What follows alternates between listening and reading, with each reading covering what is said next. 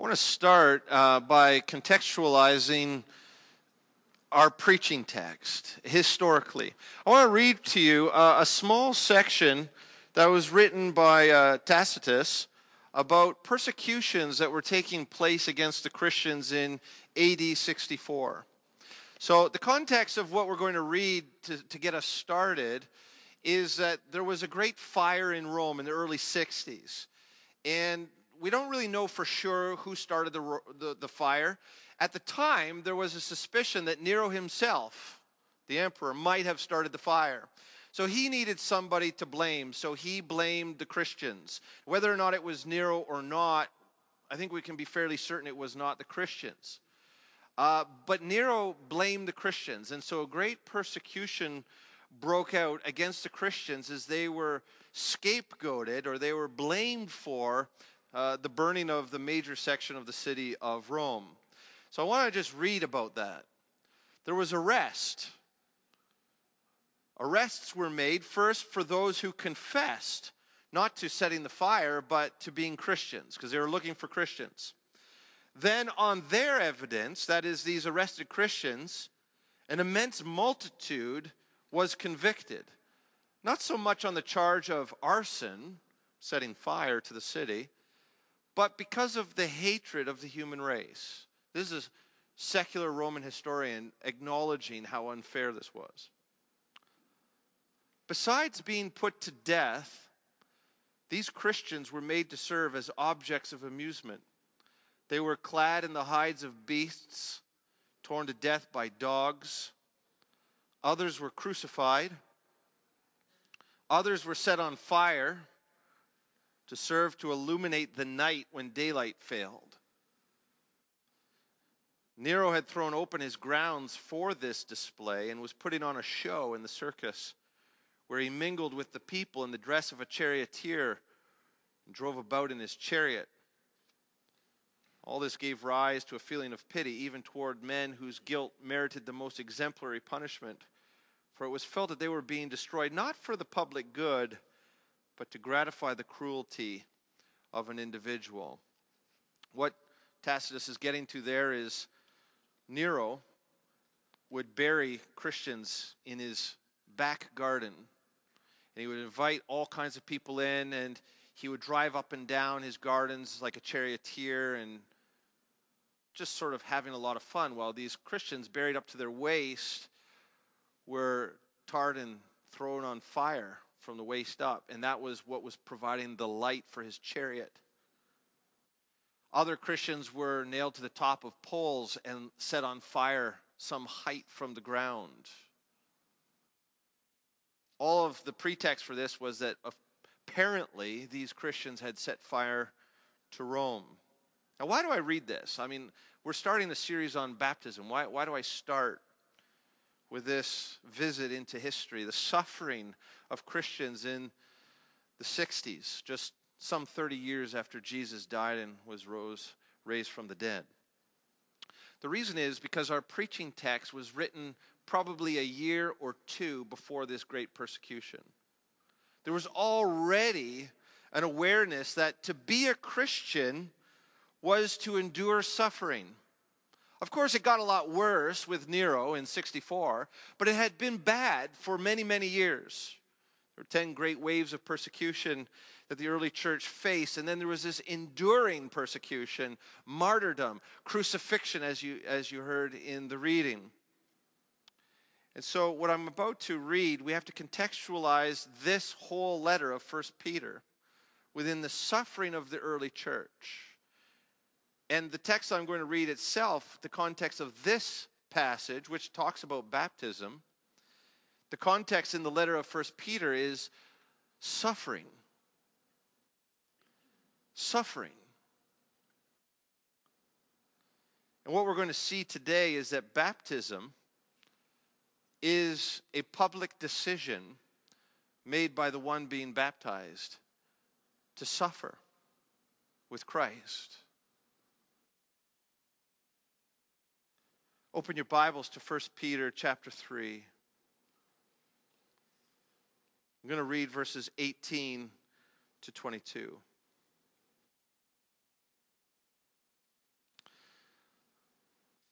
This is the word of God. Would you please stand? 1 Peter chapter 3, verses 18 through 22. For Christ also suffered once for sins, the righteous for the unrighteous, that he might bring us to God, being put to death in the flesh, but being made alive in the Spirit, in which he went and proclaimed to the spirits in prison, because they formerly did not obey, when God's patience waited in the days of Noah, while the ark was being prepared, in which a few, that is 8 persons, were brought safely through the water.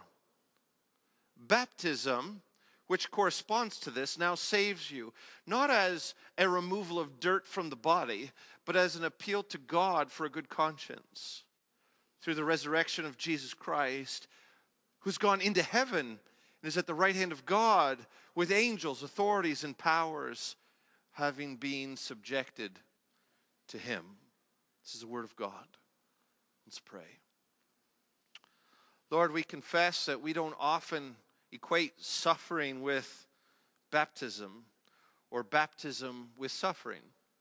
Moreover, we don't often think that to be a Christian is to voluntarily, at the beginning of our walk with Christ, declare that we are ready to suffer and to die even if you ask us to, for the faith that we profess in Jesus Christ. So this morning will be challenging for us because we have to get outside of our experience. We have to get outside of maybe our hopes or expectations for our life and to recognize that we have signed up to be crucified with Christ. Lord, I pray that your Spirit would move among us. Help us to see what it is that we have joined ourselves to when we have joined ourselves to Christ. A life of suffering. I pray that as we learn about baptism, we would see the connection. Speak through me, in spite of me. Glorify yourself and build up your church. We pray this in Jesus' name. Amen. Please be seated. As I've said, it's not entirely clear at the outset. Is this a sermon about baptism or is this a sermon about suffering? Well, really, it's a sermon about suffering, which uses baptism to address the very real problem, if I could call it that, of suffering in the Christian life. And yet, we're going to preach on this in a series about baptism because suffering is a great and wonderful way to understand what it is we declare when we are being baptized. I've already sketched kind of the context of our preaching text. Let me just give you an even bigger view of this. The letter of 1 Peter begins with Peter calling us to recognize the living hope that is ours in Christ. We've been born again unto a living hope. And he talks about all of the good that has been delivered to us by what Jesus has done for us. And he says, in light of all that God has done through Jesus Christ on the cross for you and for me, we were enemies of God. We were sinners deserving of his wrath and judgment. But God sent forth Jesus that we would be born again unto a living hope. That is, we don't have to fear wrath and judgment. We don't have to pay the penalty for our sin. And then Peter transitions, says, therefore, be holy, not in order to please God, but because God is already pleased with you. Be holy. Don't get caught up in the triviality and the mundane rituals and ebbs and flows of life, but think about eternal things. Think about the big picture. You've been bought with a price. You are now living stones in God's holy temple. So be holy. And then he gets into, well, what does it mean to be holy? Well, it means you must submit yourself to others. This is totally counterintuitive. the natural heart, that is the unsaved heart, would say, if I am to be holy, I have to be morally good. And when I am morally good, I can set myself above everybody who is not as morally good as I am. But that's not the gospel. In fact, what Jesus taught was the first must be last and the last must be first. The greatest among us would be the servant to all. Therefore, if you want to be great in the kingdom, make yourself last. And so then Peter gets in and he starts talking about submission. And submission is a dirty word in our culture, in our world. It always has been. It's not like 2017 Canada is the first time where submission becomes a tough issue. But Peter goes on and he says, listen, first of all, submit yourself to every human institution. Every human institution, every human institution. Let's start with the emperor. So for us, let's start with the prime minister in the government of Canada. Submit yourself. I don't care what you think of Justin Trudeau. Submit yourself to him and respect him. Honor him, the honor that is due to him. Submit yourself to Kathleen Wynne and the government of Ontario. It doesn't matter what you think of Premier Wynne. Honor her. The honor that she deserves, for God has put her in authority over us. Submit yourself to the mayor of Barrie. If you are in school, submit yourself to the principal and your teachers. He goes on and he says, slaves, submit yourself to your masters. But that's not fair. The gospel should liberate me from my slavery. Yes. But while you're a slave, submit yourself. If you're going to suffer at the hands of an evil master, make sure your suffering is because you are submitting to him and seeking his good, not because you are seeking to overthrow him. Wives, submit to your husbands. This is one of the hardest submission texts for us because it hits so close to home. Every wife. There's not a lot of slaves in our culture, but and yeah, we can submit to Justin Trudeau and Kathleen Wynne. It's kind of, all right. I don't have to sit down with Prime Minister Trudeau or Premier Wynne every day, but wives, you have to go to sleep every night with your husbands. Wake up in the morning.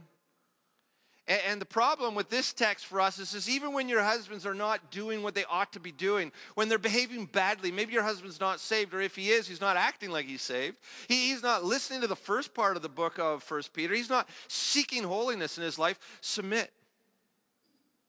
And then a verse that often gets missed is, husbands, submit to your wives. Not in the same way that wives submit to your husbands, but it says, likewise, husbands,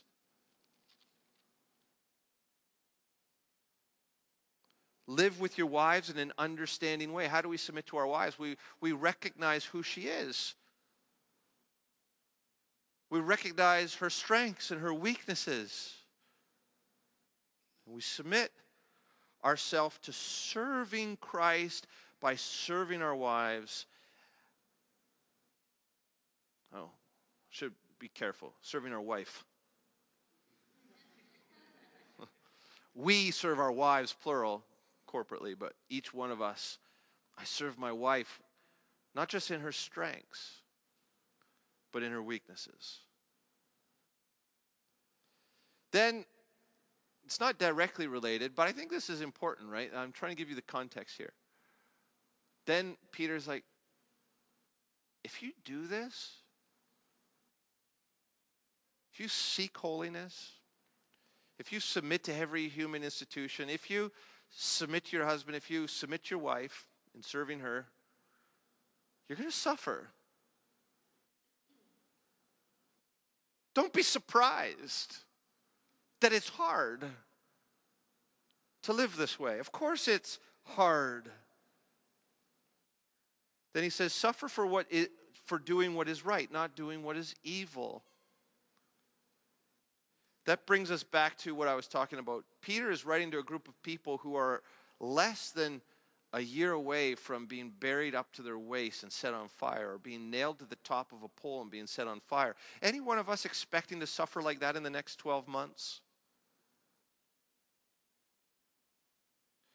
So we could agree that our suffering probably, we don't know for sure, but our suffering for being a Christian probably will be a lesser suffering than the group of people that Peter is writing to. The problem with that then is when we say, I'm going to choose to be a Christian and I'm going to mark it with baptism, we can avoid the hard part of being a Christian, which is, what are we signing up for? We are signing up for a life of suffering. Christian husbands, to be a husband to your wife is a life of suffering if you're doing it the way Christ calls you to do it. Wives, Christian wives, you're signing up, if you're to be a Christian, for a life of suffering in submission to your husband. We're going to suffer as we submit to every human institution. Now, there will be some joy in our marriages, I hope, right? It's not all drudgery, but why are you surprised when your marriage is hard? Why are you surprised when you're at odds with the government? Why are you surprised when you don't like what your employer is asking you to do? You're going to suffer. That's the context. And that's why it's so important, right? Because I could have just sort of wrenched this out of its context and said, let's talk about baptism, which we're going to. But I want you to see what Peter's really trying to address. He's trying to address the hard part of Christian living. We know the easy part. Put your faith in Jesus Christ. Have your sins forgiven. Rise from the dead and live forever with him. That preaches really well. It's easy to preach that for those who believe.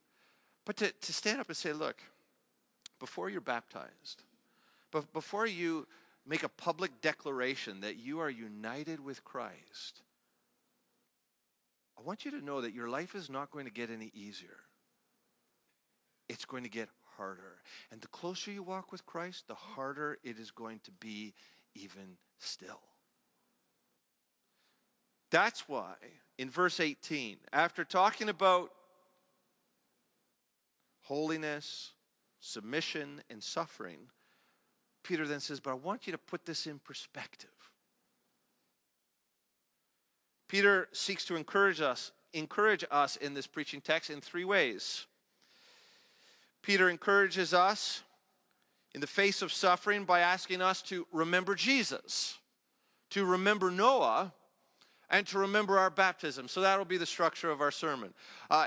When you are suffering for being a Christian, whatever that suffering looks like, and I'm not talking about suffering that is common to all men and women who have ever lived. I'm talking about suffering that is uniquely in your life because you have professed Christ as your Lord and Savior. When you're suffering because you're a Christian, I want you to remember Jesus, remember Noah, and remember your baptism. And all three of these go together. Let's talk about remembering Jesus. So we've talked about the context, that suffering is the context of this passage. Now, for this preaching text itself, I want you to notice how it begins and how it ends. It begins and ends with Jesus. So we're going to begin and we're going to end with Jesus. When you're suffering, says Peter, remember Jesus. Look at verse 18. For Christ also suffered. So when you're suffering, remember that the founder of your faith, God himself in human form, came and he suffered. If you're going to unite yourself with Christ, remember that Christ also suffered. That Peter's going to describe his suffering. Once for sins, the righteous for the unrighteous, that he might bring us to God, being put to death in the flesh, but being made alive in the spirit. So Peter begins with Jesus. When you're suffering, remember Jesus. He ends with Jesus. Go down to verse 21, near the end of verse 21. He reminds us, we're going to fill in the difference here, but he reminds us of the resurrection of Jesus Christ. When you're suffering, remember not just the death of Jesus, so he begins with the death of Jesus, the end of verse 21, remember also the resurrection of Jesus, who has gone into heaven and is at the right hand of God with angels, authorities, and powers, having been subjected to him. So, wrapping our preaching text is remember Jesus, remember his death on the front end of our text, remember his resurrection and ascension and power, on the back end of our text. Let's just break this down then. What is it more specifically, that we are to remember about Jesus. So when you're suffering, just go through these stages. Open up this text, break it down as I'm going to break it down, and you're going to find great comfort for your soul on those hard days. Number one, remember that Jesus also suffered. There's so many implications to this that we can't even get into. Number one, he's our model, right? Would we expect that what he experienced, if we are to unite ourselves with him, that we wouldn't experience the same things? Jesus said, don't be surprised when the world hates you. Remember, the world hated me first. No one is greater than his master.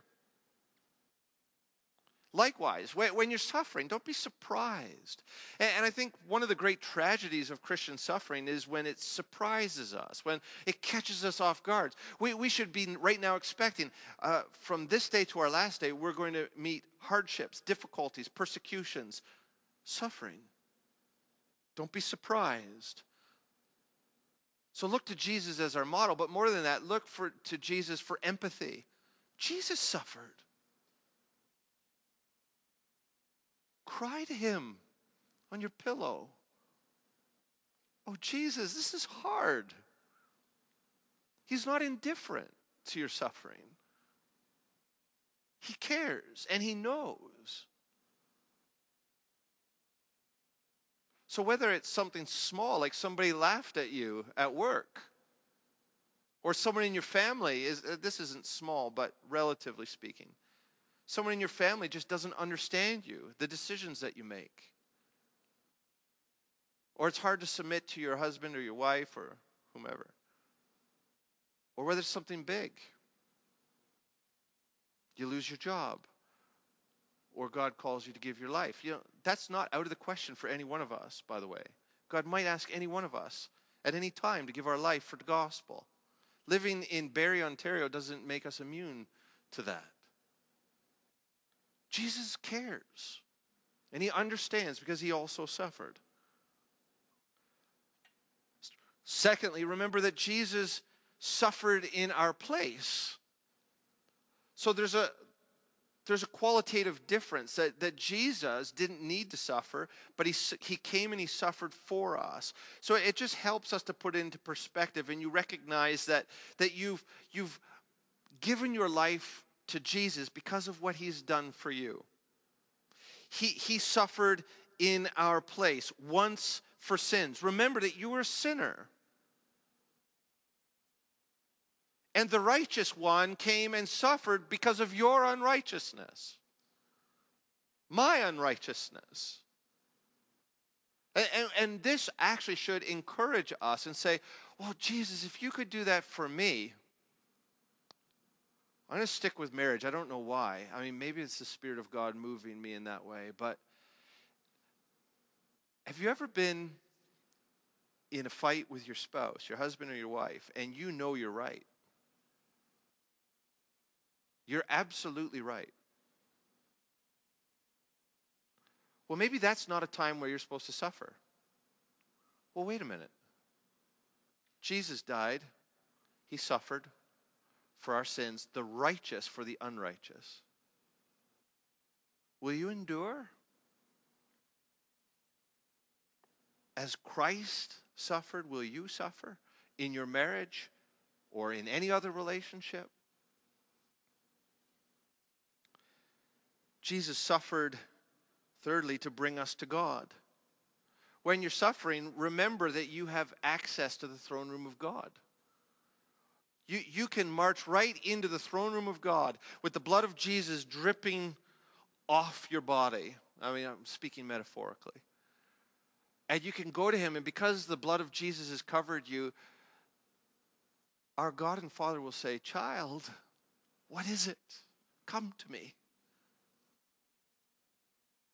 Come to me.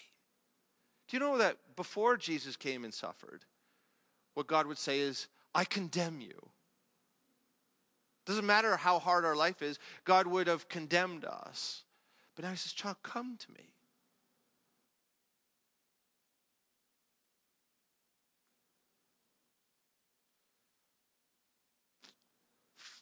That makes a difference when we're suffering. Jesus understands your suffering. Jesus died for you so that he could bring you to God in your darkest times. You need not fear him the way you once did.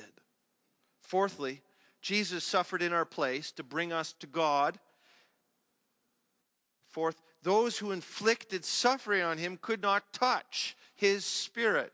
So whatever you're going through suffering, remember that your spirit is hid in Christ.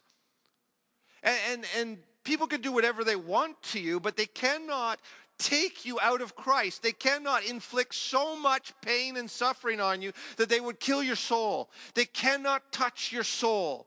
They cannot touch your spirit. They cannot take you from the hand of God. They cannot stop you from being raised from the dead unto eternal life. So no matter how bad your suffering is, it will never be so bad as to be taken from the hand of God. You will never be made or unmade a child of God. Nobody can remove that from you. Nobody can take from you the inheritance that Christ has lavished upon you. So bring on the suffering. I don't actually mean that. Nobody wants to suffer. But relative to that, bring it on, because I suffer for a time, but you kill me. You kill me. That's the worst suffering that you can endure. You kill me. And my God will raise me back to life. Do your worst. Sticking with marriage, maybe you're not in a very good marriage. I'm speaking generally, not to anyone. But maybe you feel that your marriage isn't what you want it to be. Well, it's temporary. Your vow is till death do you part. And then you're the bride of Christ forever and ever and ever. Endure. Suffer. And I'm not just talking about bad marriages. You give me the best marriage. Give me the best marriage that has ever been. If the husband and the wife are seeking to honor Christ in that marriage, there's suffering in that marriage as they seek to submit to one another and love one another and serve one another. Because it's not all about you. All of a sudden it's about the other. That's just one illustration. There's so many others that we could do. Now we go down, fifth. Jesus was raised from the dead, and we've already talked about this, through resurrection. So when you're suffering, remember that just as Christ was raised, so you also will be raised. Sixth, Jesus ascended into heaven, right? The resurrection of Jesus Christ, verse 22, who has gone into heaven and is at the right hand of God. And so we also will be raised from the dead, and we will ascend to be with Christ. And we will see God face to face. And seventh, Jesus is supremely powerful. When Jesus ascended, angels, authorities, and powers were made subject to him. His name is above every name. And we will reign with Christ. You know that we will be exalted with Christ if we humble ourselves with Christ. If we suffer for Christ's sake, we will be exalted above the highest angel. And this will be true of us. Angels, authorities, and powers will be made subjected to us. And that also puts our suffering into perspective. It's temporary. Suffer now, endure until the end. And you will be with Christ. When you suffer then, remember Jesus. Remember that Jesus suffered unto death. Remember that Jesus was raised from the dead. Remember that Jesus is supremely powerful. This is very pastoral what Peter is doing here. Now, he was like, well, what's this got to do with baptism? We're going to get to that. But we can't understand baptism, which is being united with Christ, without first remembering Jesus Christ and all that he has gone through. Thus, we are to follow Christ's example, and we are to entrust ourselves to the all-powerful God and to suffer with Christ. That's the first thing. Remember Jesus Christ. Second thing, when you're suffering because you're a Christian, remember Noah. Take a look at verses 19 and 20.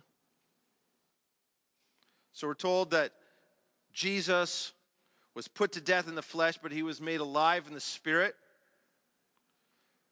Then we're told in which, so Jesus, by his spirit, that's what in which means.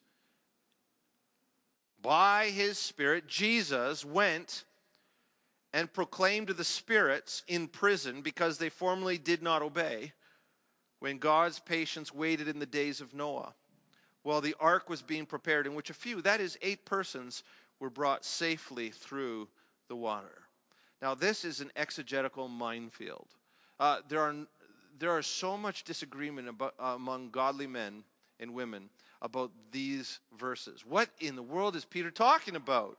So we're told that Jesus was killed in his body, but they couldn't touch his spirit. And then in the spirit, he is doing some preaching or proclaiming to spirits. These spirits are now in prison. Why are they in prison? Because formerly they did not obey. Who did they not obey? Well, they did not obey God when God was being patient in the days of Noah, when the ark was being prepared. Remember when just 8 people came through the judgment of the flood? So I think we could all agree that that's what's being said, but what does it mean? Now, there are 2 main interpretations to this, and countless others that sort of fall all the way between. On the one hand, it may mean this. It may mean that when Jesus was crucified, he didn't go out of existence, right? When he died, his spirit went somewhere. He said to the thief, "Today you'll be with me in paradise." Well, it may mean that as part of what Jesus did while he was dead, his body was in the tomb, was that he went to the prison, the spiritual prison, and proclaimed the gospel, proclaimed his triumph to the spirits there. And these would have been the spirits who did not obey God in the days of Noah. That's one possibility. And that's where you get in the Apostles' Creed that Jesus descended into hell. This is the verse. This is where that was. Now, there's some versions of the Apostles' Creed where you don't see that, right? Because ever since the Apostles' Creed was written, it wasn't written by the apostles, by the way. Ever since it was written, there's been debate. Did Jesus go down into hell or not? Or what does this exactly mean?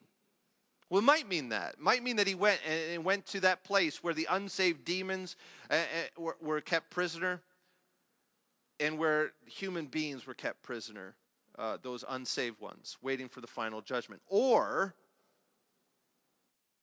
it could mean that the Spirit of Christ preached the gospel in the days of Noah through Noah. Let me explain that. So we're told that no prophet really knows exactly the fullness of what he was preaching. Peter talks about that. But it was the Spirit of Christ who is preaching through them. It could be the same meaning here. And it could be that the Spirit of Christ proclaimed to the spirits, that is, to people who have now died, who are now in prison. So it's not that Jesus went to hell or went to spiritual prison to preach to them, but he preached to spirits who are now in prison. And the reason that you would make that connection is because in verse 20, look at it, they formerly did not obey. They're in prison now because formerly they did not obey. But the preaching happened in that former time through Noah, when God's patience waited in the days of Noah while the ark was being prepared, in which a few, that is 8 persons, were brought safely through the water. So the idea of this second interpretation is this. God looked out on the world in the days of Noah and he said, everybody's totally wicked and evil. I'm going to destroy everybody. But we're told that Noah found favor in God's eyes. Not because Noah wasn't wicked, it's because God put grace upon Noah and saved him and made him righteous. And through Noah, God proclaimed the coming judgment to the world. But they didn't listen. And they perished in the flood. I tend that way. I tend to this text being that Jesus preached to the world through Noah. The Spirit of Christ preached to the world through Noah, but nobody listened. Even while the ark was being prepared. How long did that take? I don't know. Scott could answer that for us probably. Do you know off the top of your head? How long did it take to make the ark? Like 100 years? 120 years. So this is not as though God was not being patient, but for 120 years, God was preaching the gospel, saying, you're wicked, repent, come into the ark or perish. So he was very patient with them. And at the end of 120 years, you have this great object lesson, hasn't rained, Noah's building a big boat in the middle of the wilderness. People are coming by and laughing at him and ridiculing him and persecuting him. And he preaches the gospel. I am making this ark because judgment is coming and there's going to be a flood. And people scoffed at him and God was patient. And at the end of 120 years, out of all the people that saw the ark and heard the gospel, count them, 8 people repented. 8 people went into the ark. Now, we're not many people here today, but we're more than 8. Can you imagine in the whole world if there was only 8 of us left that believed in Jesus Christ? And that's the point. When you're suffering, remember Noah and the other 7. Remember the 8. This is why I don't think it's helpful to get into, did Jesus go down into hell and all of that? Because Peter's point is very pastoral. What Peter is trying to help the people to understand their suffering, to feel comfort in their suffering. And he's saying, when you suffer, remember Noah. Because how would it have felt to the people that Peter was writing to? I feel so alone. The church is just a small little group of people in this big, powerful Roman Empire. And you're telling me that I got to submit myself to the emperor? The man who in less than a year from now is going to be dressing us up in animal skins and having us devoured by dogs and lions? The man who's going to light us on fire? The man who's going to blame us for something that he probably did? You want me to submit to him? Do you know the powers against us right now? How many people are against us in the Roman Empire? And what Peter says is, well, think about Noah. What must it have been like for him to spend over a century building an ark, to preach the gospel day in and day out? Do you think that came with some suffering? He was the laughing stock of the world. Do you think he ever was inflicted with physical abuse? Bible doesn't say. But in the course of 120 years, I would be surprised if this group of people described in Genesis 6, they thought only wicked things all the time. If the worst that Noah faced was ridicule. I would wager to say that it was a dangerous occupation to build the ark and to preach the gospel. To preach judgment against people. If I preached judgment against you for 40 minutes, do you think you'd be ready to leave? How about 120 years? People who preach the coming judgment are not well liked. Noah suffered. Now, secondarily, at the end of 120 years of his ministry, 8 people were converted. You feel small in the Roman Empire? Just think about Noah. He was so alone.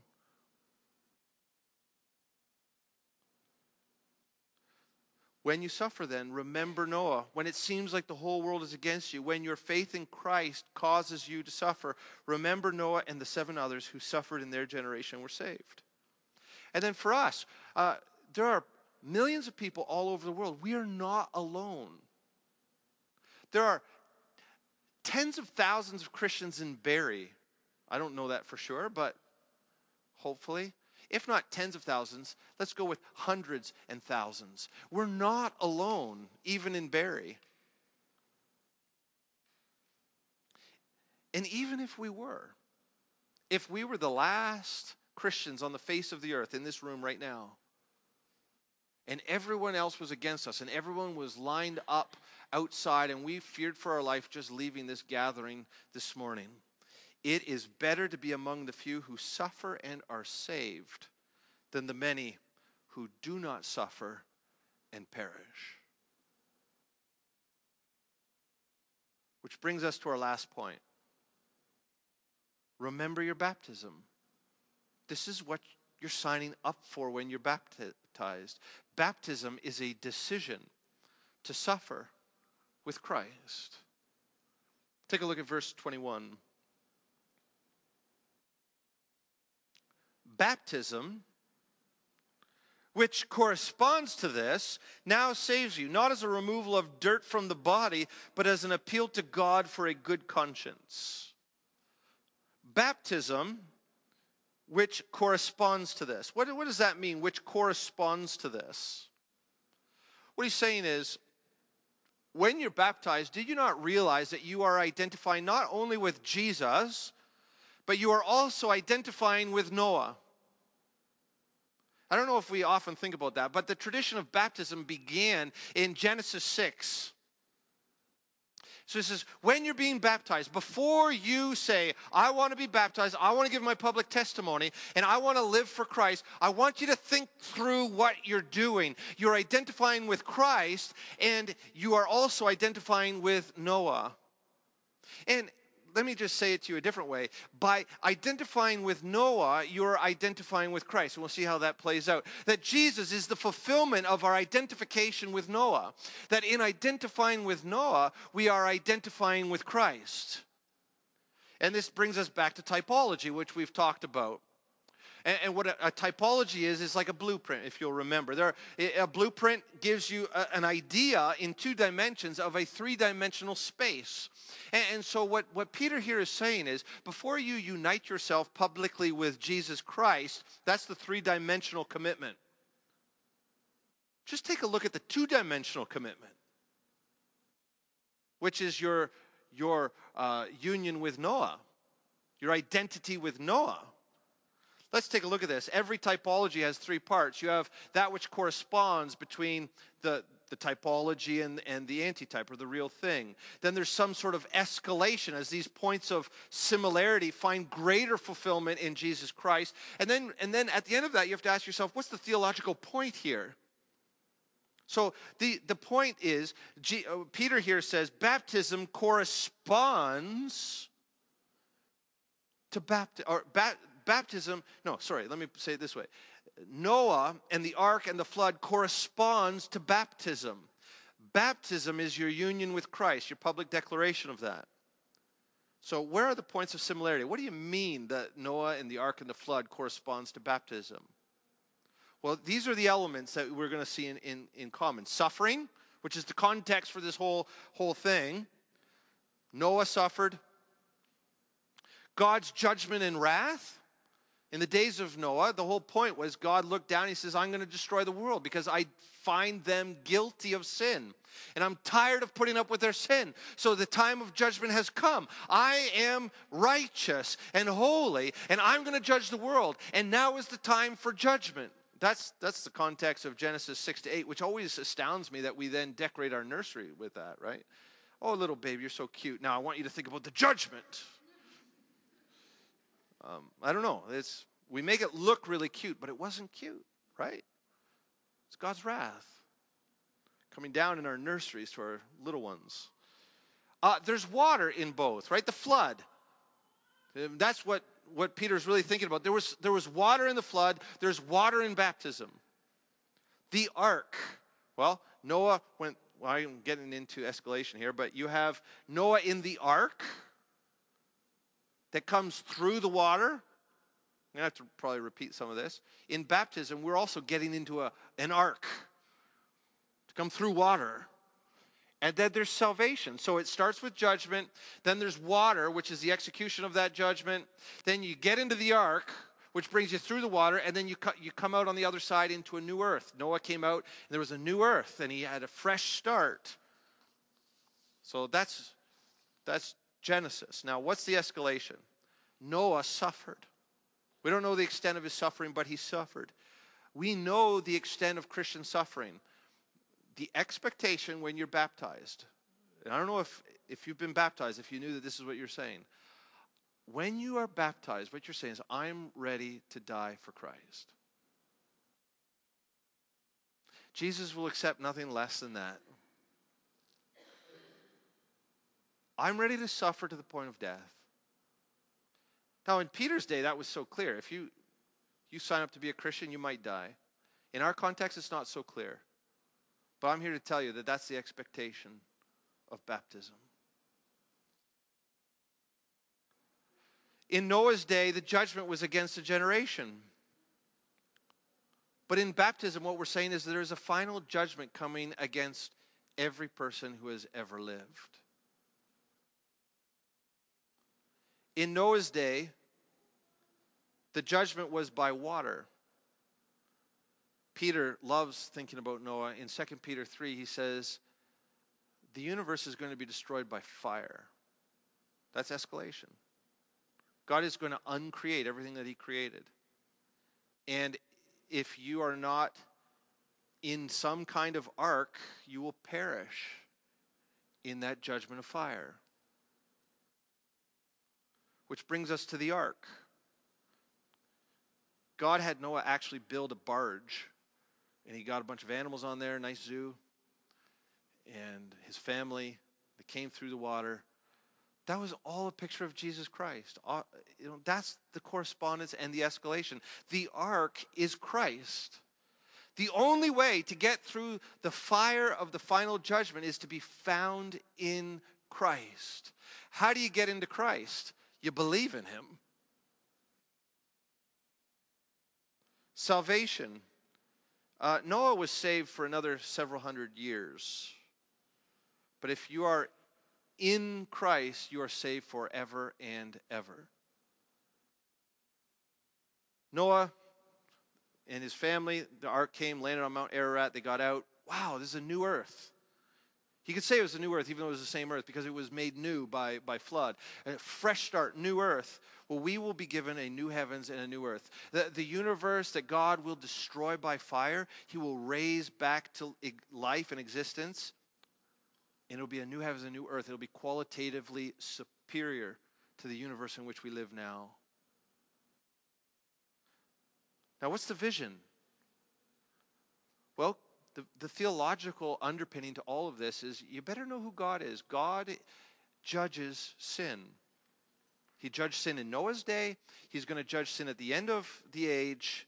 And in the judgment, most perished in Noah's day, and most will perish at the final judgment. Only a few are saved by God's grace. Those who are in the ark, and those who are in Christ. And if the numbers are also typological, I know it says that there are so many people that you can't count them who will be saved. And that's true, but there are also so many people that have ever existed and lived that you can't count.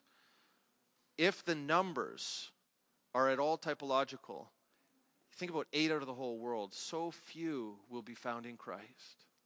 Will you be found in Christ?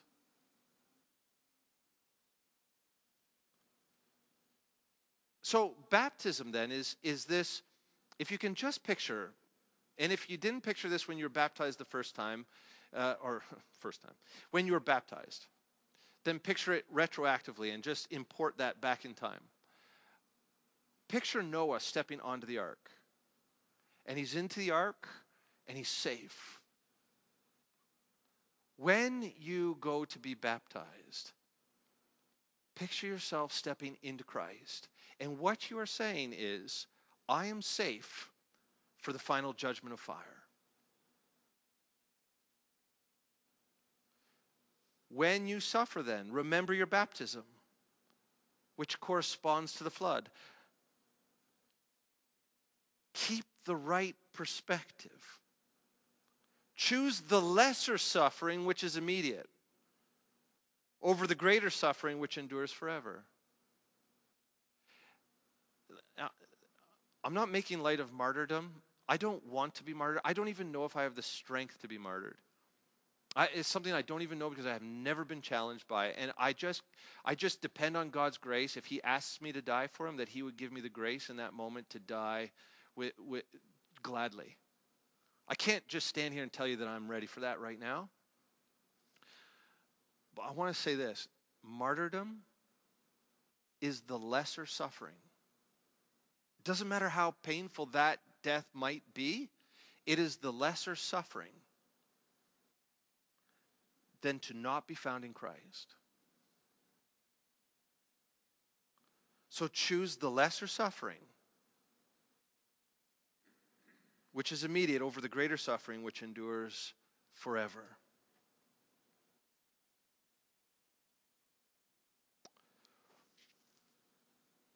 Now, we talked about marriage at the beginning. Let's carry through. If martyrdom, the most painful martyrdom that you could imagine, is the lesser suffering, how much more is a marriage that is not up to what you hoped it would be a lesser suffering? It's a lesser suffering. And what Jesus says is, if you're going to live for me and you're going to serve your husband, or you're going to serve your wife, you're going to think of your husband or your wife more than yourself, that's going to cause suffering. Do it. Do it for me, says Jesus. Because that's a lesser suffering than to come to the end and not to be found in me. Now, what's Peter's point in all of this? If you become a Christian, you will suffer. It might even cost you your life. But when you suffer, remember Jesus. Remember Noah. Remember your baptism. Baptism, therefore, is a call to suffering. When you are baptized, you declare, I am in Christ. Being in Christ, I know that I have safe passage through death. I know that I have safe passage through the final judgment. I will come out on the other side into the new heavens and the new earth. I am in Christ. And because I know that I'm in Christ and I know where I'm going at the end, I am willing to suffer now. Whether that's ridicule or martyrdom, whether it's as bad or not as bad as the suffering of Christians under Nero, I am ready to suffer, and therefore I am being baptized.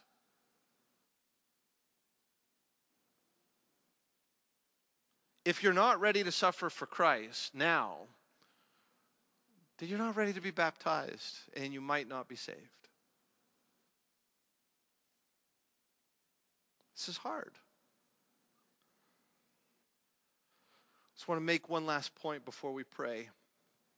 And this is unrelated, but I think important for us. I want you to notice that baptism doesn't start with John the Baptist. The tradition of baptism starts at the flood. If we're going to have a biblical theology of baptism as a church, then we have to understand what God is doing from the beginning of his scriptures all the way up to the point where Jesus is baptized. You know why Jesus was baptized? It was so that he could become the ark of God.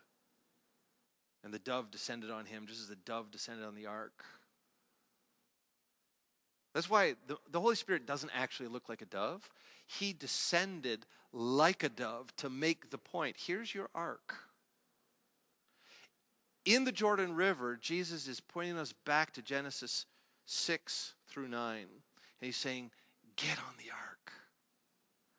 Which means that the seeds of baptism come far earlier than circumcision. And there's a debate in the church about whether or not, in the big church, about whether or not baptism is the new covenant replacement for circumcision. And I would just argue circumcision is first mentioned in Genesis 17. Baptism is mentioned in Genesis 6. That's 11 chapters sooner than circumcision. And it's 400 years before Abraham was baptized that Noah went through the flood. Thus, baptism and circumcision are not the same thing. That's what we believe anyway. We don't believe that people who believe that are not saved. We have Christian fellowship with beautiful Christians who believe that baptism is a new covenant version of circumcision. But that's not what we believe as a church. We believe that baptism predates circumcision, and they drive to two different theological points. One is to be united with Christ through the judgment. The other is to have your heart circumcised, the sin cut out and nailed to the cross. Both powerful points fulfilled in Christ. Are you ready to suffer? Think on your baptism. If you did not declare that day that you are ready to suffer, declare it today, and God will hear you. Let's pray. Oh God, I thank you for the time you've given us to look at this. And I thank you for Peter, who wrote in a time when Christians knew that to be baptized was to suffer. And we confess to you that we come to you, we are baptized, we call ourselves Christians, and our expectation is that we will prosper. Maybe not in the way that the prosperity gospel means it, but we expect to have every advantage that our unbelieving friends and neighbors and families have. Many of us have never stopped to count the cost. So I pray that as we pause now, in the silence of our hearts, help us to count the cost of what it means to be united with Christ by baptism.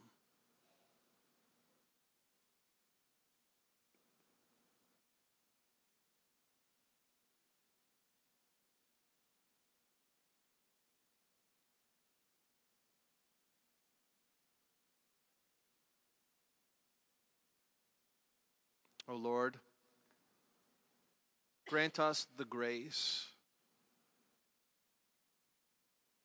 to suffer for Christ's sake and be glad. Comfort those who are suffering. In Jesus' name, amen.